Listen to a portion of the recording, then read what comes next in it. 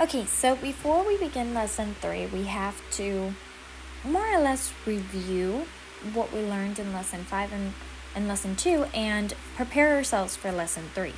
So, we're going to go to page 37, página 37, y vamos a prepararnos para poder seguir para la lección 3. So, el título, the title on page 37 is Rescue at Sea, el rescate en el mar. And it gives us a problem. Un problema, se lo voy a leer.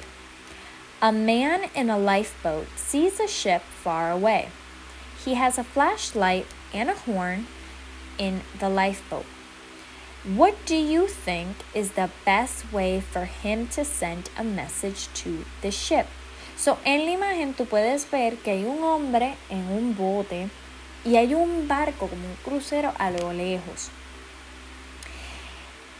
A él se le quedó el bote y él ve que hay un barco a lo lejos y tiene un flashlight y una bocina dentro de ese bote.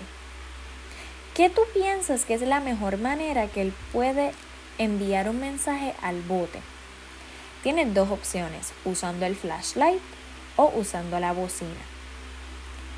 Vas a escoger una de esas dos. Y después me vas a explicar el por qué tú piensas que él debe usar esa herramienta. Luego vas a pasar para la página 38 y 39.